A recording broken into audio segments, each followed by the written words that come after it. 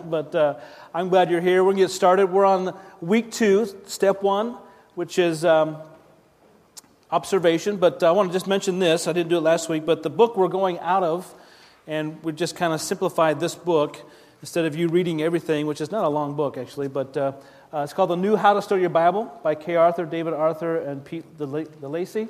And I'd encourage you to pick one of these up. To go further in depth. Obviously, we can't talk about everything that's in this book. It would take too long, and it'd be like me just reading this book to you. And I know you know how to read. So, but it does go a little bit deeper as far as there's some steps in here that we're kind of just skipping over just for time's sake. But I encourage you, if you'd like to buy it, you can do that. Amazon, that kind of place, Barnes & Noble, pick one up, and you will enjoy it. It will help you. So tonight, you will learn step 1, which is observation. What does the passage say? What does the passage say? That's the question we're asking, an observation. Looking at the Bible, opening it up, what does it say? And this is the foundation which must be laid if you want to accurately interpret and properly apply God's Word to your life. You have to do this step. You're going to learn to observe Scripture so that you will know what to look for when you read the Bible. Because observation is discovering what the passage is saying. And it requires time. It requires practice. It's not just reading it, just to read it and you forget about it. We've all done that. But you're observing, and we're going to get into that, what it's saying. And we'll be taking time to practice observing Scripture tonight in our small groups, and you'll discover that the more you read and the more you'll get to know the Bible, the more its truths will become obvious to you. It'll kind of pop out to you. You'll get it. Now, some of the truths that we read in the Bible, we may understand what it says, but maybe the meaning behind it we don't quite understand. God will open up a whole new world of understanding to you as you take the discipline to study His Word. So let's begin, okay? Number 1, page 4 of your notes. Choose a portion of text, the Scripture that you want to study, whether that's a verse, a whole chapter, a paragraph, or even a book, but choose something. It's suggested that the Bible be studied book by book because each book of the Bible is a complete message in and of itself. In turn, relates to a special way to the whole Word of God. So, you can jump back and forth. Sometimes there's devotional plans where you read 2 chapters in Genesis and you read a chapter, and those are great. But usually, if you want to take time to study a book of the Bible, it's good to study the book, not just pages, verses. If you are a new believer, or not too familiar with the Bible, I would suggest beginning in the New Testament. If you are a seasoned follower, pick a book that really interests you and begin to go in depth. For example, like the Philippians, there's 4 chapters. So maybe what you could do is take 1 chapter a week for a month. So for the whole month, you're just going to study Philippians. And so for the whole week, 7 days, you're going to study chapter 1. The second week, chapter 2, and go really in depth in your study. That's just an example. How many would agree that you could probably get a lot out of studying one book? Instead of just reading, lots of verses and chapters and checking them off and that kind of thing, which is good, but you know Philippians in depthly because you study it for a month. If you were to take, 12 months and study 12 books of the Bible, everything, you're not reading everything and doing everything. I know of pastors who will take 1 chapter a year and just study that chapter for a year and go really in depth of that. It's up to you what you want to do. The second thing is begin with prayer. John 16 says this. It tells us that the one who guides us into truth, the one who takes the things of God and reveals them to us is the Holy Spirit, our resident teacher. So ask God by His Spirit to open my eyes to the wonderful truths in your instructions. So begin in prayer and continue studying with an attitude of prayer. Ask for a clear mind and heart to really hear what the Spirit is saying. Because sometimes we can read and there's distractions all around us and we're not really focusing and it's not popping out because we're just distracted. Ask the Holy Spirit to help you. Luke 24 says this, then he, Jesus, opened their minds to understand the Scriptures. And he'll do that for you. Number 3, read and reread the text. Become familiar with it. Read and reread the text. Become familiar with it. The more you read the text you have chosen to study, again, maybe it's just a verse, maybe it's a paragraph, maybe it's a chapter. The more you read and reread it, the more you become familiar with it. And when you're reading, it may seem like a collection of verses that are barely related to one another. Or you may come across some things that just kind of puzzles you, just like, I don't quite understand that. See, now is not the time, though, as you're reading, to figure them all out yet. That's not the time. For now, just observe the obvious. Become familiar with it. Become familiar with it. Like a puzzle. Okay, famous picture there. When you begin to do a puzzle, what's the first thing you do? You open the box and you lay all the pieces out, right side up. But what's the first thing you do? You what? You find the corners, right? How many are there? Sorry, insult your intelligence there. There's 4 corners. All right, what's the next step? And how many sides do they have? What's that? One side. No, I'm sorry to insult your intelligence there, but you look for the most obvious pieces and the other straight edges, and after connecting, all the straight edges and the corners, which can be challenging. If you're doing a large puzzle, that can take some time. But you now have your framework to put all the other pieces together. And you set the box up and you begin to look at the picture and you kind of put everything together, okay? So it begins with the corners, it begins with the edges, and you have a framework now. Does that make sense? That's how you need to approach observation when it comes to reading the Bible. Ask God to see His Word through fresh eyes. Fresh eyes. Number 4, identify the type of literature. Identify the type of literature. Although God is the ultimate author of Scripture, He specifically chose certain human beings to write down His truths for Him. 2 Timothy 3:16, you know it, all Scripture is inspired by God. 2 Peter 1, above all, you must understand that no prophecy of Scripture came about by the prophet's own interpretations of things. For prophecy never had its origin in human will, but prophets, though human, spoke from God as they were carried along by the Holy Spirit. So God gave them the words. The books of the Bible are like light that comes through a prism. The prism separates the light, bringing out the different colors and the hues, yet it's still from one source, that light. Consequently, many books of the Bible are also an expression from the human author, their background, their experiences. And although the Bible is timeless and every word divinely inspired, each book of the Bible is colored by historical settings in which it was written, the political, the social, the philosophical, even the religious conditions of the times all came to bear what expressed on paper as they began to write, yet without distorting or distracting from what God wanted written down for us. It's kind of amazing how God wove these 66 books together through human authors, different backgrounds and different occupations and family orientations, all of that. And the type of literature determines the way you will handle the text. How many books in the Bible are there?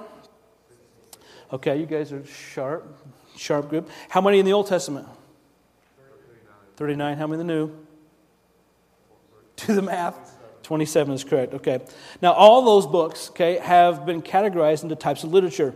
Now, the books within the Bible are written in different styles, illustrated by the chart on page 4 there you have. I think I have a picture of that as well. If I can get it. There you go.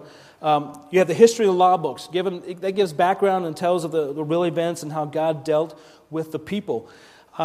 Genesis, Exodus, Leviticus, Numbers, Deuteronomy, Joshua, Judges, Ruth, 1st and 2nd Samuel, 1st and 2nd Kings, 1st and 2nd Chronicles, Ezra, Nehemiah, Esther, and the New Testament book of Acts all deal with history. The book of Acts is church history. Okay, then you have the Gospels. That gives a chronological biography of Jesus and his genealogy through his resurrection. What are the 4 books? Clark, since you're Mr. Google. Matthew, Mark, Luke, and John, in case you're listening by CD.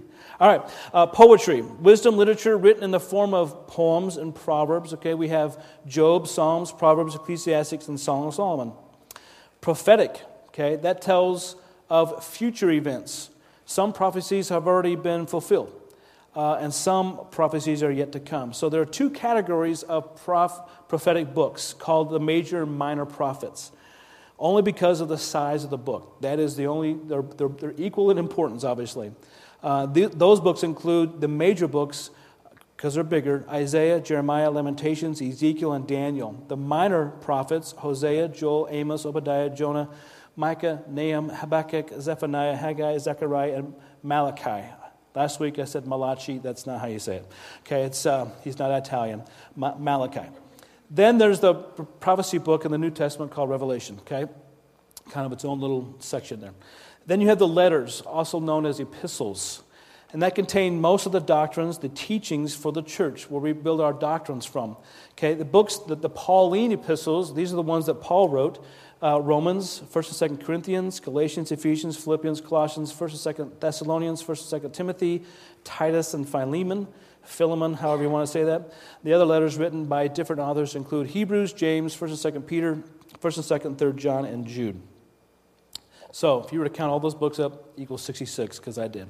So it helps to know how the books of the Bible are categorized into the different types. History, law, the Gospels, poetry, prophetic, and the letters. So if you have an understanding of that, as you begin to read, okay, this is a prophetic type of book. All right, number 5, interrogate the text. Interrogate the text. You must interrogate the text as a detective would a witness. You need to get all the facts that you can. Observation requires reading with a purpose. You're trying to get the whole story. You're trying to go there and get all the details. So you need to ask the 5 W's and an H. What are the 5 W's?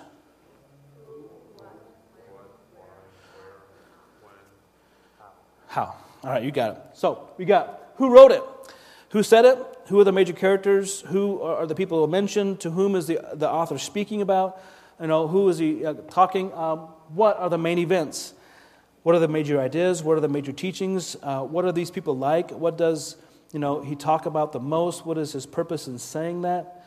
You're asking these questions. When was it written?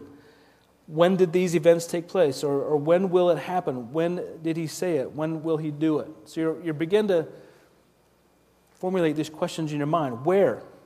Where was this done? Where was this said? Where will it happen? Next one is why.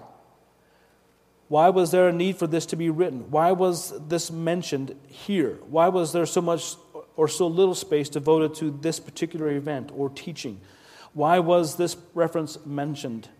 Why should they do such and such? Okay, why? Why? Ask the question why. And the last one is, how is it done? How did it happen?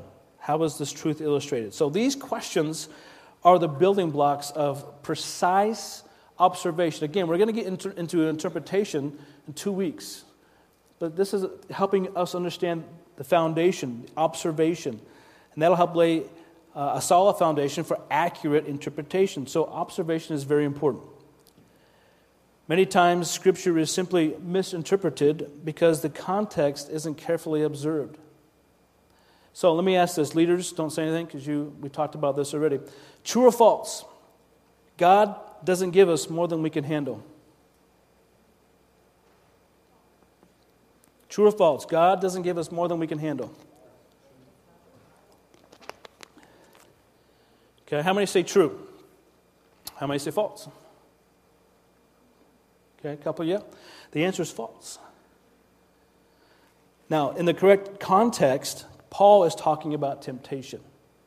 Okay? 1 Corinthians 10, the temptations in your life are no different from what others experience, and God is faithful. He will not allow the temptation to be more than you can stand, more than you can handle. When you are tempted, He will show you a way out so you can endure. So see how easily certain words, they sound really good. They sound like, oh, that's right? they're not. Take it out of context, okay? The truth is, I believe God does give us more than we can handle, so then why? We rely on Him. We trust Him, right? So that's just what I think. Accurate answers from the text will help assure correct interpretation. So let's do that for just a second here. Let's take this verse, okay? John chapter 7, verse 1, and we're going to do the interrogating process just to kind of give you an idea of what we're doing. After these things, Jesus was walking in Galilee, for He was unwilling to walk in Judea because the Jews were seeking to kill Him, okay? Smart guy. All right. So, as we interrogate the text, okay, we discover that who is it about? Okay? You like that little graphic there? I did that myself. Okay? Jesus answers the question. Okay? Who is this about? Okay? What was He doing? Huh? Was walking. Okay, then answers what He was doing. Okay? Where was He walking? Okay, in Galilee, not Judea, because, okay, we'll get there, don't get ahead.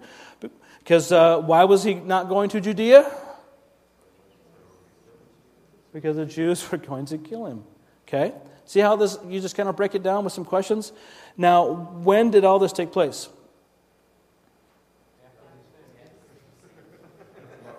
Yes. You got some smart people. All right, now, so what things? Well, we don't know because the verse is previous to this particular verse. Okay?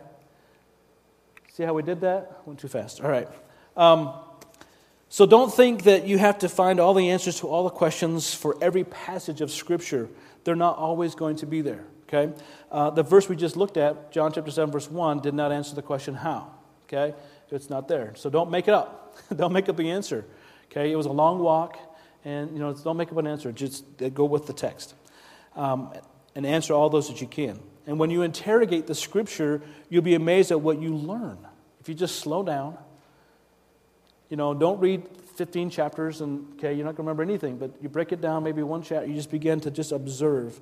And the more you do it, the more it will become a habit until asking these types of questions becomes second nature to you. It just becomes second, you begin to ask these questions. It's second nature like driving and texting. It's just second nature to some of you, right? And as you read, questions of interpretation will come to mind. And when these questions come up, write them down. And then return to them later when it comes time to interpret. But for now, you're laying the foundation of observation. Remember, our goal is to accurately interpret and properly apply God's Word, and observation is that foundation, which we first must be laid. All right. Now, that's kind of the teaching part of this. Steps 6 through 10 of the observation we're going to talk about next week. So you better be here. I'm taking notes. I'm taking who's here, who's not. I'm just kidding. Now, for the next 20 minutes, okay, or so, what's going to happen is you're going to move into your small groups, but within your small group, you're going to pair up. And then you're going to go through the 5 observation steps, what you learned tonight, with a partner, and you're going to read Psalm 23. We picked something not real big, which is typed on page 6. So you have it right there. Now, if you forgot your Bible, I encourage you to bring your Bible every week. But if you forgot one, you'd like to have one, I did grab some extras back there on the chair that were just around the church. So if you would like to grab them, some of you have Bibles on your phone, you can do that as well. So space has been given to jot down your findings and your thoughts. So once you get into your small groups and all the dust settles, pair up, read through that together. Observe your thoughts as you're reading through it. There's some space in between there. Feel free to look at the passage in your own Bibles. Also, if you would like, you may use the Bible study tools that were up here. Okay, we have Application Bible. We have a dictionary that'll help with that. There's a Strong's Concordance. There's an atlas. What is this? This is a commentary. So feel free to, these are Pastor Jim's, so don't walk off with these. Okay, that's not good. That's stealing. You're welcome to that. At 8 o'clock, okay, about 8 o'clock, you will then reconnect with your small group. So maybe, let's say, for instance, this small group in the corner, you'll pair up. You don't have to necessarily stay at your table if you can, if you'd like to do that, but stay in your general area, and then you come back together, and then the leaders have the questions for the rest of the remainder of the time. And then you will dismiss around 8:30. So hope that's sufficient for everybody's understanding. If you are new, and don't know what group you should be in, come and see me. We'll try to connect you with the group. If you already know what kind of group you'd like to be in, just feel free to join that group. We have one out there. Jill is leading that tonight, Jackie's group. We have Jen over here in the corner. We have Phil, who was late, this corner, this table here. We have George, Jorge, he's over here in the front, his group. And then Jason, who's not here, is in the parent room, which I'll be leading that one. And that's guys. So 3 guys, 3 gals. And Julie is back here by the stairs, her small group. So if you have any questions, come and see me. Otherwise, you're dismissed to your small groups. God bless. Thanks for being here tonight. What a great guy, sharing his candy.